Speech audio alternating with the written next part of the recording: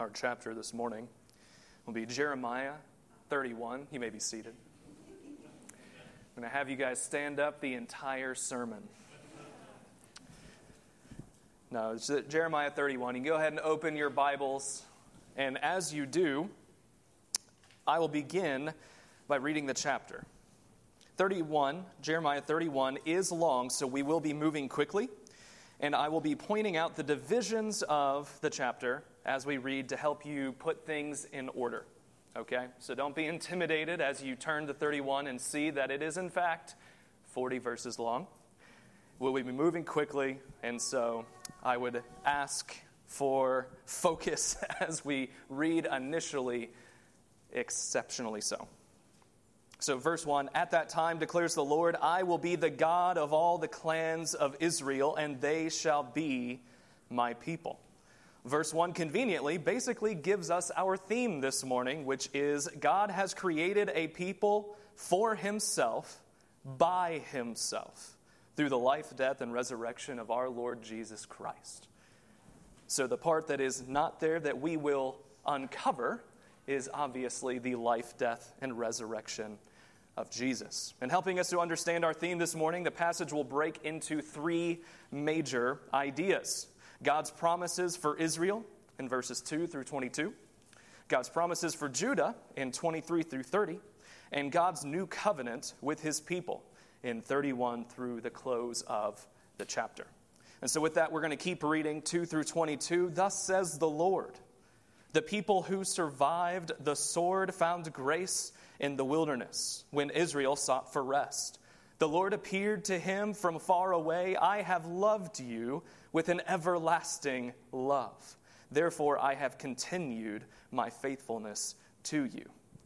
Before we continue, be encouraged this week, Cedar View, that we are catching our first real breath of fresh air in these chapters as we're going through Jeremiah.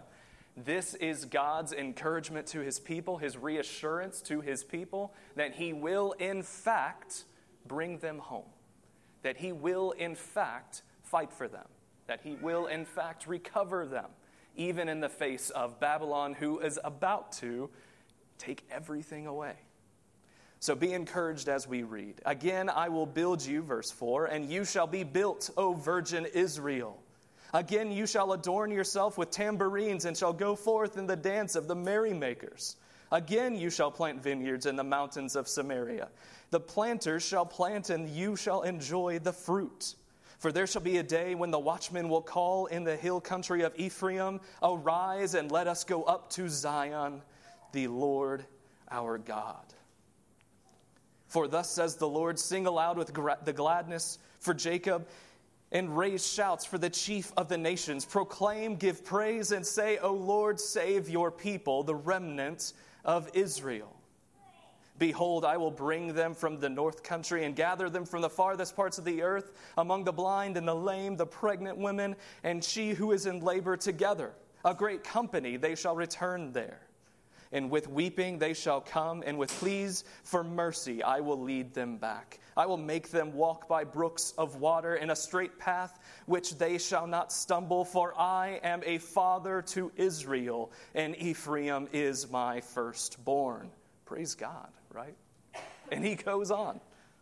"Hear the word of the Lord, O nations, and declare it in the coastlands far away. He who scattered Israel will gather him, and he will keep him as a shepherd keeps his flock. For the Lord has ransomed Jacob and redeemed him from the hands too strong for Jacob. They shall come and sing aloud at the height of Zion. They shall be radiant over the goodness of the Lord, over the grain, the wine, the oil, over the young of the flock and the herd. Their life shall be like a watered garden, and they shall languish no more. Then shall the young women rejoice in the dance, and the young men and the old shall be merry, for I will turn their mourning into joy. I will comfort them and give them gladness for sorrow. I will feast the soul of the priest with abundance, and my people shall be satisfied with my goodness, declares the Lord." Praise God, and he goes on. Thus says the Lord, a voice is heard in Ramah, lamentation and bitter weeping. Rachel is weeping for her children. She refuses to be comforted for her children because they are no more. We heard this quoted in our scripture reading. Thus says the Lord, keep your voice from weeping, Rachel, and your eyes from tears, for there is a reward for your work, declares the Lord, and they shall come back from the land of the enemy. There is hope for your future, declares the Lord, and your children shall come back to their own country. I have heard Ephraim grieving. You have disciplined me, and I was disciplined. Like an untrained calf, bring me back that I may be restored, for you are the Lord my God. For after I turned away, I relented. And after I was instructed, I struck my thigh. I was ashamed, and I was confounded because I bore the disgrace of my youth. Verse 19 is God speaking on behalf of his people, okay? This is what his people would be saying to him. And then picking back up in verse 20, is Ephraim my dear son? Is he my darling child? For as often as I speak against him, I do remember him still. Therefore my heart yearns for him. I shall surely have mercy on him, declares the Lord. Set up road markers for yourself. Make yourself guideposts. Consider well the highway, the road by which you went. Return, O virgin Israel, return to these cities. How long will you waver, O faithless daughter? For the Lord has created a new thing on earth. A woman encircles a man. And so we have in those verses our first point, God's promises for Israel in verses 2 through 22. Now, if you were reading this at home, this chapter at home, you would likely, as I did, find difficulty in breaking this chapter down into points, okay? And so I'll quote or cite Huey, as Matt did last week. In talking with Matt and Josh on Wednesday, I was telling them, I'm banging my head on the wall trying to figure out how this long chapter breaks down. And Huey was helpful. He shows that it's broken down by way of geography. So the first 2 through 22 is going to be talking about Israel, and then God specifies Judah. Recall that Judah and Israel separated after Solomon died. Essentially, a new king came on the scene. Nobody liked that guy, and every tribe other than Judah seceded from the kingdom, making essentially 2 states, okay? So similar to how we have the 50 states of America, there were the 2 states, Israel and Judah, except they had their own kings, they kind of did their own thing, but when the going got tough, they stuck together, okay? Now, commentaries like Huey's can be helpful in your personal Bible reading, okay? So don't feel as though your study Bible notes or a commentary is detracting, taking away from you being in the Word of God. But I would also encourage you not to rely on those notes to the detriment of you just reading God's Word and hearing from the Lord. So use commentaries, but don't let yourselves hear from Huey more than you hear from the Holy Spirit. And so as we continue, we can remember in these coming verses, as we're reading, keep in mind that as God, through Jeremiah, is speaking about Judah, these are being expanded from verses 2 through 22, okay? So Judah is not getting different promises. This is for Israel in 2 through 22, and now this is for Judah. No, these are all together, but God was gracious enough to clarify, I'm not forgetting about you, Judah, okay? So God is going to specify Judah, and he's going to repeat a lot of these same ideas because they are the same people currently existing as 2 nations, okay? So verse 23, thus says the Lord of hosts, the God of Israel, once more they shall use the words in the lands of Judah and the cities when I restore their fortunes. The Lord bless you, O habitation of righteousness, O holy hill, which is just citing a psalm. And then verse 24, and Judah and all its cities shall dwell there together, and the farmers and those who wander from the flocks, for I will satisfy the weary soul, and every languishing soul I will replenish. Praise God. And I awoke and looked, and my sleep was pleasant to me. So this was all a dream given to Jeremiah, okay? Now Jeremiah is awake, starting in verse 27. Behold, the days are coming, declares the Lord, when I will sow the house of Israel and the house of Judah with the seed of man, the seed of beast. And it will come to pass that as I have watched over them to pluck up and to break down, to overthrow, destroy, and bring harm, so I will watch over them to build and to plant, declares the Lord.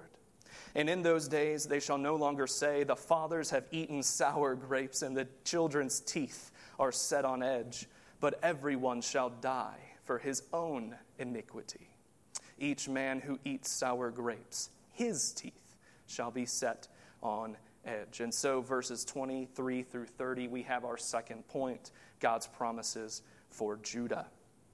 As we already just discussed, these promises and assurance is for Israel in 2 through 22 are being expanded to Judah in 23 through 40.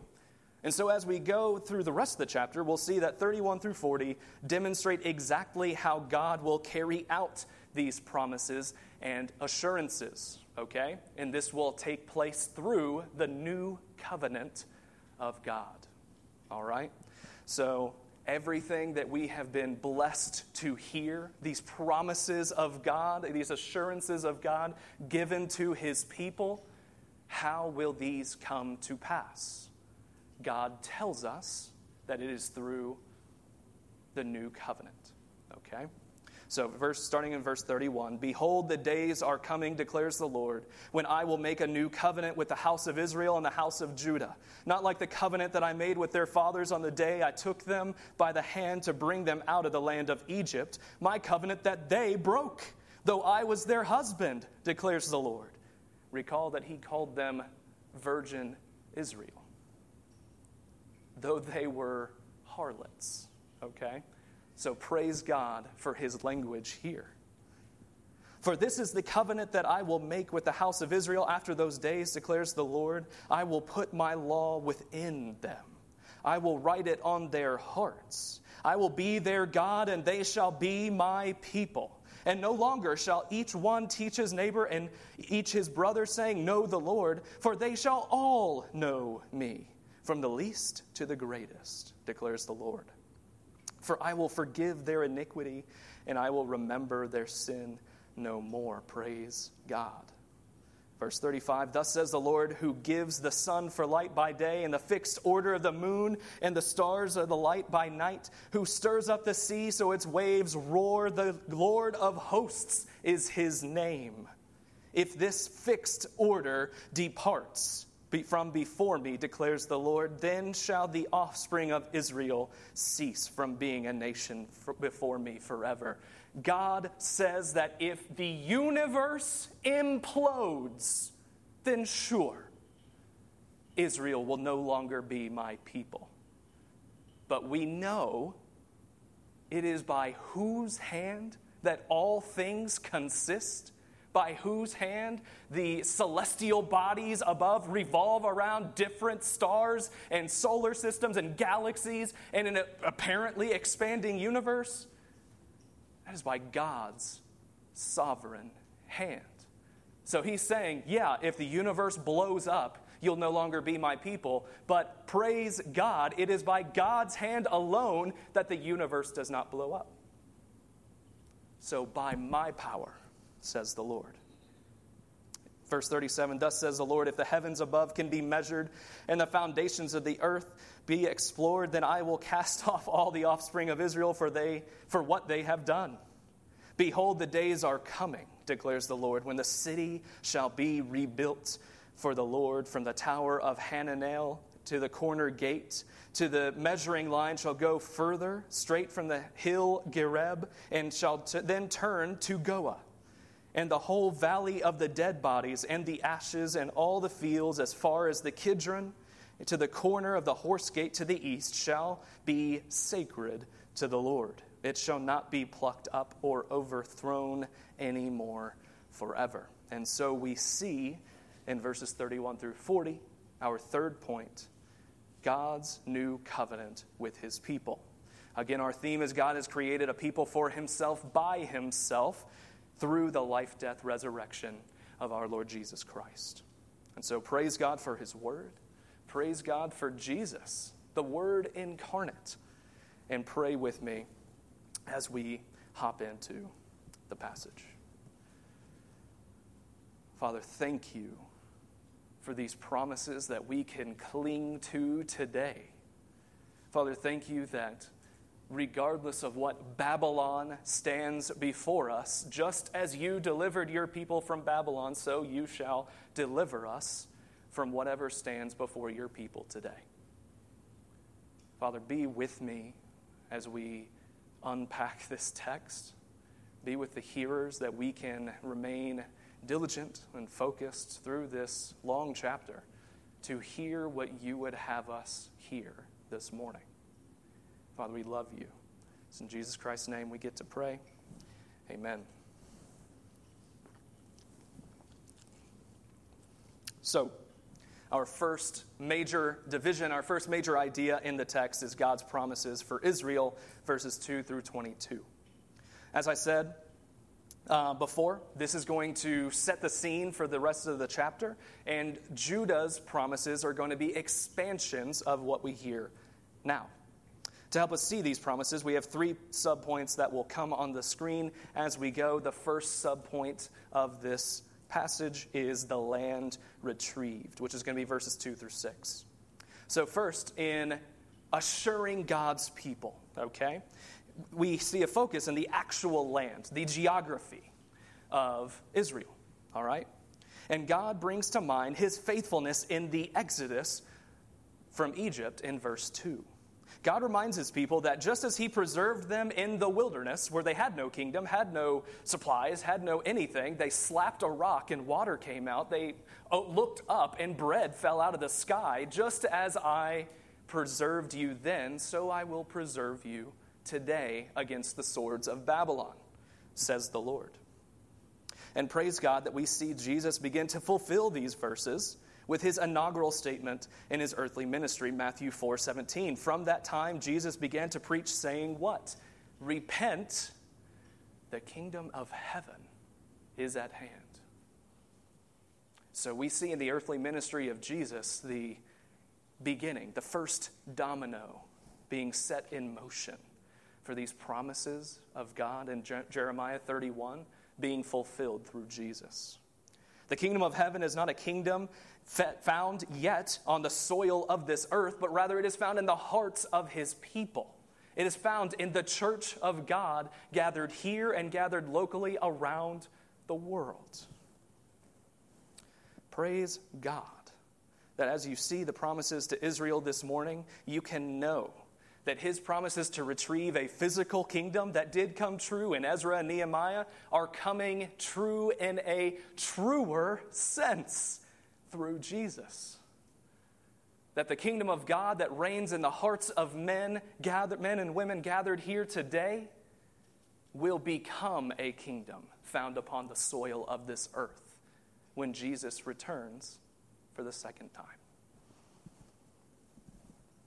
Our second subpoint is the children recovered. God's people also asked, what will happen to our children? Which is a pretty reasonable question to ask, right? Rejoice with God's people of old that there is not one of God's people that will be left stranded from the flock. Just as we saw Jesus teach the parable of the lost sheep, we see here in 7 through 15 repeated promises to his people who are stranded, his people who are separated from the rest, that he will go out. He will leave his habitation and bring them back to the fold. Though God was giving future hope, the people of God understandably wept over the suffering their children would experience in the meantime. But we know that there is no suffering that Jesus himself would not suffer, that he may be made like his brothers in every respect. And behold, no kingdom on this earth may stand against God's sovereign protective hand, as we heard in the scripture reading this morning. Matthew 2:17 and 18. Then it was fulfilled what was spoken by the prophet Jeremiah. What? A voice was heard in Ramah, weeping and loud lamentation. Rachel weeping for her children. She refused to be comforted because they are no more. Stand confident, church, that though Babylon may overthrow you, though Herod may seek to murder your firstborn, though America may fade and our world be set on fire, we have our God declaring in Jeremiah 31:16, thus says the Lord, keep your voice from weeping and your eyes from tears. For there is a reward for your work, declares the Lord, and they shall come back from the land of the enemy. Though your entire world crumbles around you, as it was, we can't even fathom what it was like for God's people when Babylon was overthrowing them. We live in America. Folks can't do that to America, right? Everything was taken from them. Foreigners came into their land and said, this is mine now, and took them as slaves. Their world was crumbling around them. And God says, you don't need to cry. I will restore you. I will bring you back. And so you can rest assured, Christian, that if you know Christ, the kingdom of God is coming. And our King will return not as a lamb, but as a lion. And he will overthrow every oppressor of God on the face of this earth. And so I read verse 16. We'll continue for our third subpoint, God's people repenting.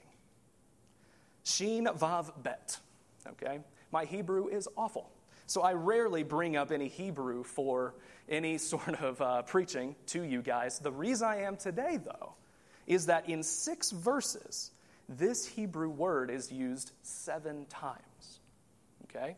This Hebrew word is the word for repent or restore, all right? And so we actually see in our passage this morning a brief theology, a brief teaching of what repentance looks like for God's people then and for the Christian today. So, consider these few thoughts as we read the passage now, or as we look at the passage now, and as you read it again in the future. I would encourage you to read this chapter again in this week even, because we are going quite fast, and I think you'll find that you'll be encouraged as you read this again this week. So the first time, Shin Vav Bet is used and translated come back in verse 16, come back in the ESV at the very least.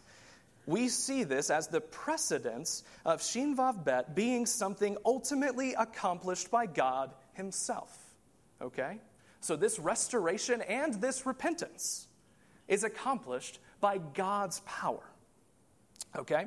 Yet in verses 18 and 19, God manuscripts a prayer. I pointed this out earlier. This is a manuscripted prayer that God says, but he's speaking on behalf of us, okay? So he's giving us sort of like the Lord's Prayer, right? He's sort of giving us what we ought to say to him, right? And it is our duty then to repent. So we have already this sort of tension that repentance and restoration is by God's power, but he clearly has given us responsibility to repent as well. And then in verse 21, God exhorts us, encourages us after repentance to change the way we live and to guard against sin, to put up these guideposts, okay? If I did this once, put a fence there to not do that again, right? And in verse 22, God's encouragement in the face of evil is to set our eyes on things above, to consider his work of salvation through Jesus. So to put all that together, consider that repentance, prompted and empowered by the Holy Spirit, it does not end at confession. It doesn't even end at asking forgiveness. But it continues toward making changes and looking to Jesus, again, by the Holy Spirit's power. So repentance and belief, prompted and empowered by God himself, will not only cause you to turn away from evil, it will cause you to build a wall so you don't go to that evil again. And furthermore, it will give you a destination. It will give you that heavenly Jerusalem. It will give you that future hope, Jesus himself, to look forward to. Okay? And I know for me personally, I stop oftentimes at repent, ask for forgiveness, and I do little to guard against future failure. And I do little to look to Jesus and worship him in that time of failure. And so I would encourage you, as I was encouraged this week, don't simply stop. Don't simply ask for forgiveness. But change something and seek the Lord's help to what that change might be. And then look to Jesus and be encouraged that even in the midst of that deep, dark failure, you're covered in the blood of Christ. So, God has created, our theme again, God has created a people for himself, by himself, through the life, death, and resurrection of our Lord Jesus. We're moving right along to our second major division in the text, God's promises for Judah. Judah doesn't have much collateral to make promises. Verses 23 through 30. And so as we introduce the second major idea, God's promises for Judah, hold on to these ideas about repentance, okay? Because just like the promises are expanded from Israel to Judah, so is this idea of repentance, okay? So everything that God just said about repentance toward Israel carries forward likewise to Judah as well. And so, again, after graciously clarifying that Judah is to receive these promises, God will demonstrate his repentance universally between the two as well. And so God's word restored is our first subpoint for the second idea. Verse 23 is one of those verses that manages to both encourage you, right? But it also, or at least it did for me, manages to sucker punch you to the jaw, okay? The Lord will restore his people. That's a capital W with an underline, right? The Lord will restore his people. If there's anything that you are falling short in, or if there's anything around you that is crumbling, the Lord will restore his people. You can just say that, and you're not just saying nice words. God has promised it. You can rest on God's word that God will restore his people. We will be there at the summit of that holy hill, carried there in the loving arms of our Lord Jesus, because we can't walk. So there are some of you that can't physically climb a mountain today. Maybe, depending on the mountain, I would argue that there's most mountains that none of us in here could climb today. But that doesn't matter. Because this mountain, we are being carried by the Lord Jesus himself. We will ascend that mountain because Jesus is going to throw us over his shoulder.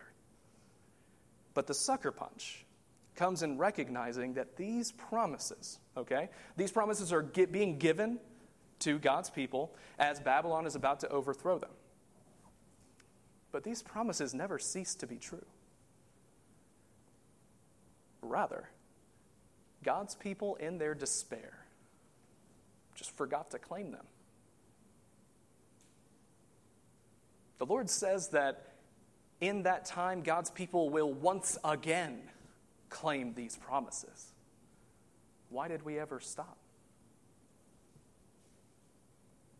We are no different than the people of old, Cedarview, and we stop declaring the promises of God in the face of despair. But for that low point, you have our second subpoint, Judah's souls replenished. Praise God. So verses 24 and 25, in a paternal, like a fatherly kind of warmth, okay, God seems to lift the weight off of his people's shoulders. So as a father sees his child struggling, like Asher tries to pick everything up now, and he can pick up next to nothing, okay? So he's struggling to lift things all the time. And in this warm type of way, we see that God will gather all cities and communities together, not forgetting any of the isolated, none of the farmers, none of the shepherds that are outside the city center, right? No one's going to be forgotten. He himself will gather them, right?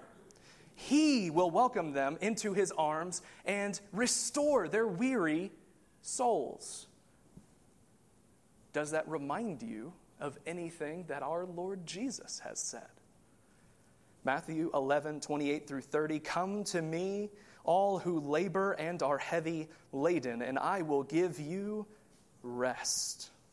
Take my yoke upon you and learn from me, for I am gentle and lowly in heart, and you will find rest for your souls.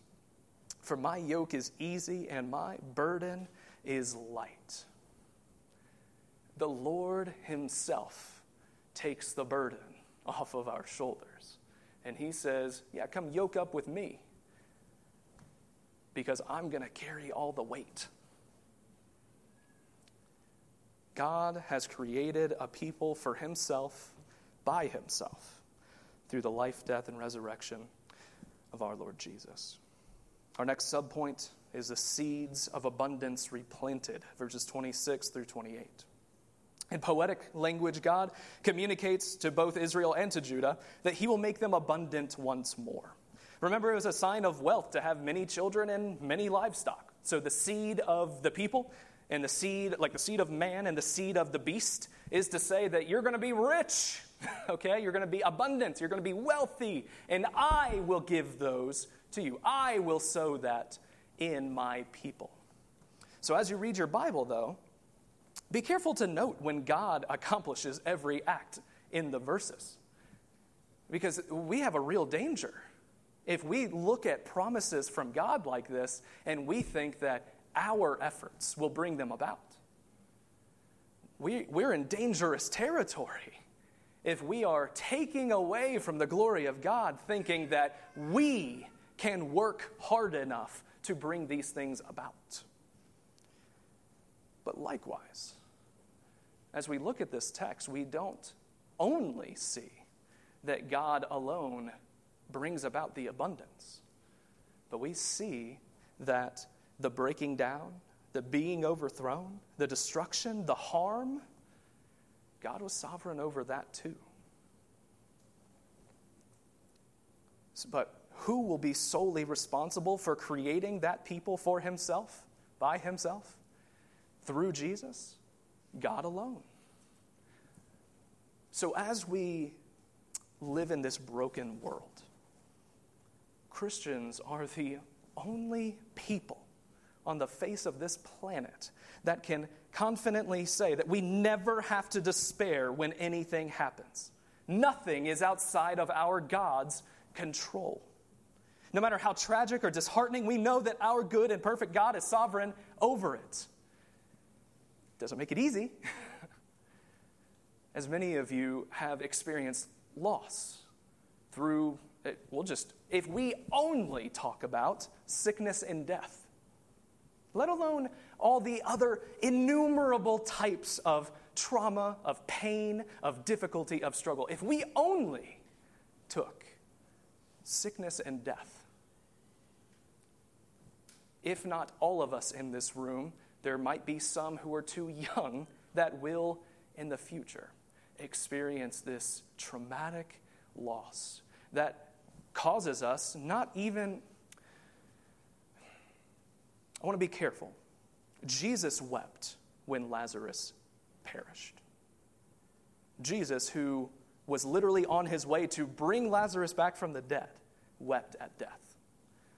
So rest assured, church, that emotion, that weeping, that mourning is not born from sin. it can become sin when we take that mourning and we throw it in the face of our sovereign God. So how do we mourn as those with hope? We say, I don't know why, I don't know how, I don't know that I want to know God. But in this deep, dark struggle of mine, help me to take steps forward. Be with me as I lack understanding. I have no answers. I can't tell you why Babylon overthrew Judah and Israel, other than Judah and Israel did deserve it, right? They were being disciplined. But I don't have answers to all the questions. The Bible doesn't give you the answers to all those questions. But it does give you this, that God's people in the face of adversity, that God's people in the face of pain can and should claim the promises of God. God will restore his people. I don't know how it works in the meantime, but God will restore his people. To continue, false tradition was rejected. And because God knows whom he created, immediately following, what we just heard about pain and suffering and these promises given to his people, God immediately rebukes a false teaching that was prevalent in that time and is prevalent to a good bit, I guess, today. God's promises for Judah also show a false tradition being rejected. That false tradition persisted throughout the generations of God's people. It would have been from the people at this time. It would have been like their great-grandparents that this would have started, because it was born out of Exodus 34:7, okay? So God, keeping steadfast love for thousands, forgiving the iniquity and transgression of sin, but who will by no means clear the guilty. So this points to the need for Jesus, okay? But they take this next phrase, and they got this false teaching out of it. Visiting the iniquity of the fathers on the children and the children's children to the third and fourth generation. So they basically took verse 7 and made this quote in Jeremiah 31:9, which says, the father have eaten sour grapes and the children's teeth are set on edge. Basically, the children are paying for the sins of their fathers in a fancy way of saying that. Now, the original sin of Adam, and how the depravity of man works itself out, there's some nuance there that Christians can disagree and stand in, different places, and that's fine. We can disagree on some of the particulars of how that works. But what we can't disagree on, with charity at least, is that the idea that God clarifies here. It is clear that every man who stands accused based on his own sin. There is not a single human life, there's not a single person on the face of this earth who has ever existed that is condemned because of the sin of another. Every condemned human being stands accused because of their own sin. We don't have all the answers of how that works, but we can say with certainty, because God said it himself. We'll look at Romans 3:10 through 12. As it is written, none is righteous, no, not one. No one understands. No one seeks for God. All have turned aside. Together they have become worthless. No one does good, not even one. It doesn't leave a lot of wiggle room, right? Jeremiah 31:30. But everyone shall die for his own iniquity.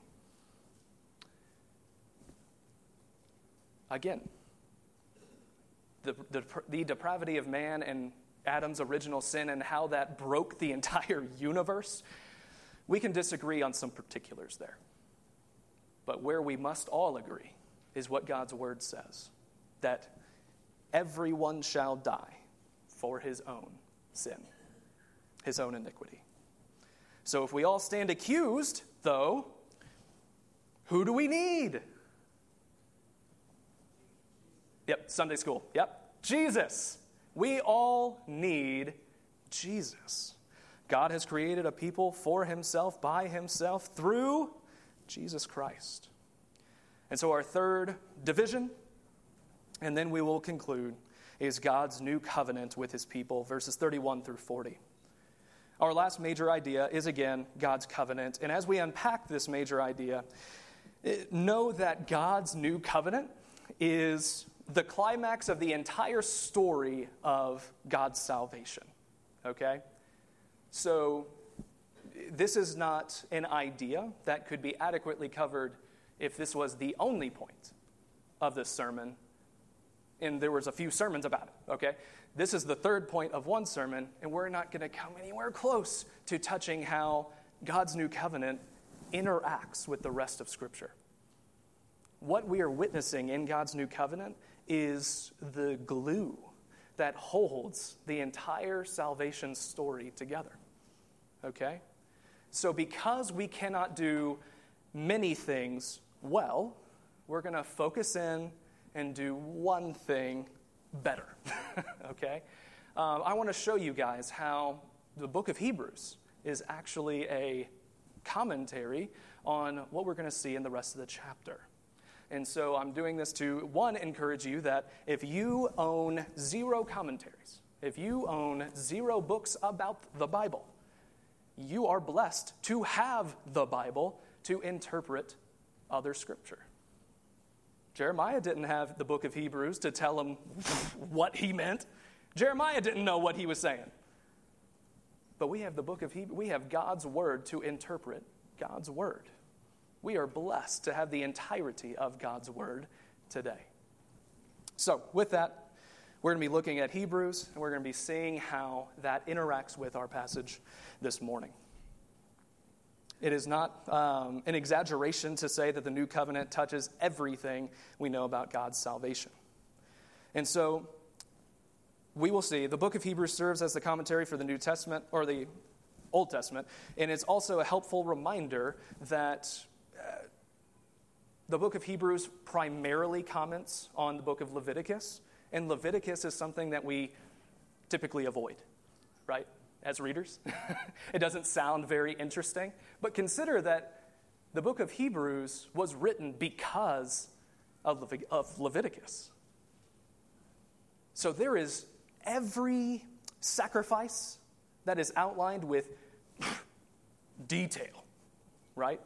Like, you got to wear certain shoes, you got to keep your feet a certain way, like detailed, and how these sacrifices, they all point to Jesus.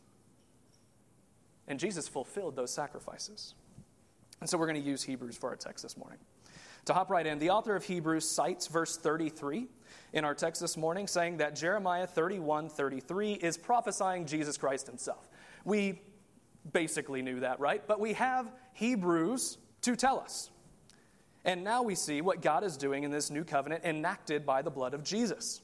So the new community is created, our first subpoint for the new covenant. There's something new and unique about this community that God is creating. So 31 through 33 shows us that we no longer can break this covenant, right? What happened the first time Moses went up the mountain and came down with the 10 Commandments? He snapped them in two, right? Because Moses couldn't make it back down the mountain before, well, let's do it again, all right? We couldn't make it to hear the law of God before breaking it.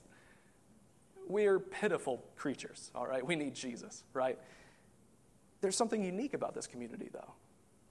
No longer can you break it. Interesting. Okay, so we go further. We can no longer become unclean, unfit, and unworthy. And we're going to see in Hebrews that there is a superior priest speaking on our behalf, right? A priest who never tires, a priest who never fails, a priest who never dies. A new community of God will always be kept pure by the work of this new priest. The role of the priest, again, was to be a sort of advocate between God and his people. He was the mediator of the sacrifices. He would offer them on behalf of the people. He would sprinkle the people with the blood of the sacrifice. But we're going to get a new priest. Hebrews 7 and 8 shows us that Jesus has no need, like those high priests, to offer sacrifices daily, first for his own sins and then for the sins of the people, because Jesus hasn't obtained a ministry that is much more excellent than the old, and as the covenant he mediates is better, since it is enacted on better promises. Since his sacrifice was once for all when he offered up himself. The better promises, to be clear, are that God will and has accomplished the entirety of our salvation. The old covenant gave us a part to play. And do you know what happens when we're given a part to play? We mess it up. The new covenant, God accomplishes the entirety of our salvation. The new covenant is not like the old where you can break it and depart from me, says the Lord, but I will give you new hearts. Conclusion, the conclusion of Hebrews at least, is that Jesus is the better priest. Okay? The priest of this new covenant is superior. In a new community created in God's people from the old, made new, a new community of God's people that are born again, that are made new, that are washed, that are cleansed, that are given new hearts. Does that sound familiar? Who could this new community be? It's us here today. It is the church, the gathering of washed, born again people of God, who God accomplished our salvation entirely. Jesus is our high priest. And so our second subpoint, the new communication that is established, verses 34 through 37. The very way that we speak to one another changes from old covenant to new covenant. Verses 34 through 37 tells us that no longer do we press each other to know the Lord, for in the new covenant, who knows the Lord? All of us. Everyone.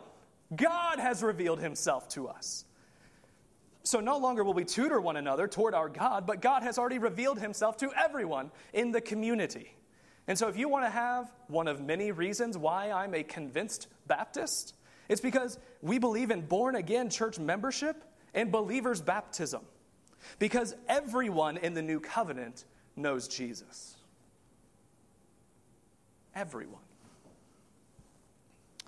Church, it is possible for our iniquity to be forgiven.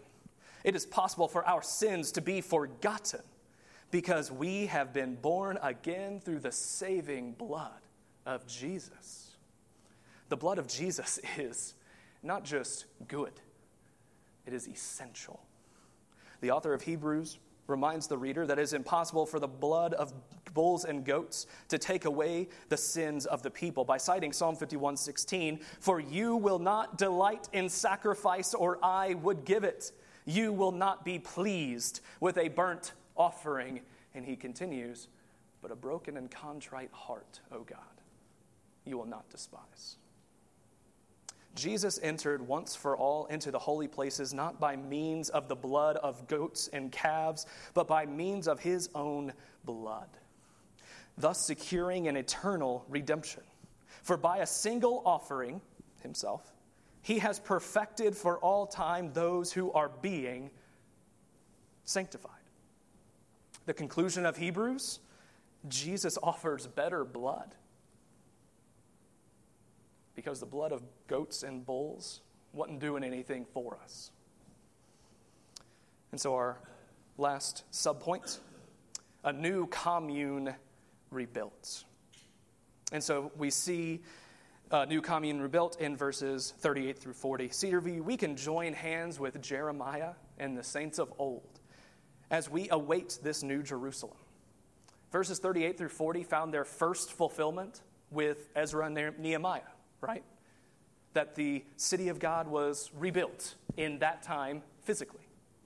But they look forward, and we look forward to another Jerusalem. Right? We see in Revelation 21 this new and heavenly Jerusalem descending upon the new creation. This is the Jerusalem that we look forward to. This is the Jerusalem that we lock arms with the saints of old in glorying. This new creation, Hebrews 12 tells us, we no longer come to Mount Sinai, right? The place where God gave Moses the law and then he had to snap them because the people broke it immediately. We no longer come to that mountain of fire in fear and trembling. Hebrews 12 tells us that we come to Mount Zion, where the angels are rejoicing. In festal gathering, they say. That where all the people of God who have been sanctified completely rejoice together, all surrounding the person of Jesus Christ himself. And there seems to be some sort of fountain of blood that pours as if it were the living water. The blood of Christ speaks a better word than the blood of Abel. The blood of Christ doesn't cry aloud in the field, shouting, "I was murdered." The blood of Christ speaks salvation upon his people. This kingdom, this salvation, this gathering at Zion, and this Jerusalem, Hebrews 12 concludes, will not be shaken. Will not be shaken. Can you name a nation? Can you name a city in all of history that has not been shaken? It hasn't existed. There is a new community. There is a new establishment. There is a new building being created by God that is unique. It is separate from that which we have experienced. And we can trust in the crafter of this new Jerusalem because our God is an all-consuming fire. Jesus gives us a better Jerusalem. God has created a people for himself, by himself, through the life, death, and resurrection of our Lord Jesus Christ. We've seen today three major ideas in Jeremiah 31. God's promises for Israel in verses 2 through 22. God's promises for Judah in 23 through 30. And God's new covenant with his people in 31 through 40. God has created and, in some sense, is creating that people for himself. By whose power? His own. All of this is accomplished through the person and work of our Lord Jesus. And as we see these promises of God made reality through the new covenant, let us respond to this great salvation the same way the church did way back in Hebrews 10. So the first churches would have received this teaching from the author of Hebrews about Jeremiah 31 and the new covenant. And the author of Hebrews says this: let us hold fast to the confession of our hope without wavering, for he who promised is faithful. And let us consider how to stir up one another to love and to good works, not neglecting to meet together, as is the habit of some, but encouraging one another, and all the more as you see the day drawing near. Be encouraged as we go, Cedar View, that the salvation of God through Jesus in the new covenant demands that his people be together. The local church is not something that we do on Sunday. It is the very identity for which we exist on this earth. We are not our own, and we are not citizens of this world. When we gather to worship the one true God, this is the one and only time on the face of this earth that God's kingdom manifests upon soil, because we are here together. So I would encourage you as you go home today, as I already have, that in your times of personal worship this week, read Hebrews 7 through 12, okay? All that I drew from Hebrews is found in those chapters. Read Hebrews 7 through 12, and then read Jeremiah 31 again. Hebrews 7 through 12, and then read our text this morning, Jeremiah 31 again. And be encouraged that while understanding something like the New Covenant may seem daunting, you can speak confidently about your Bible by simply reading your Bible. Praise God. Scripture interprets Scripture, and you can stand confident and assured that you will never know too much of God's Word. So with that, be encouraged as we go Cedar View and pray with me. Father, thank you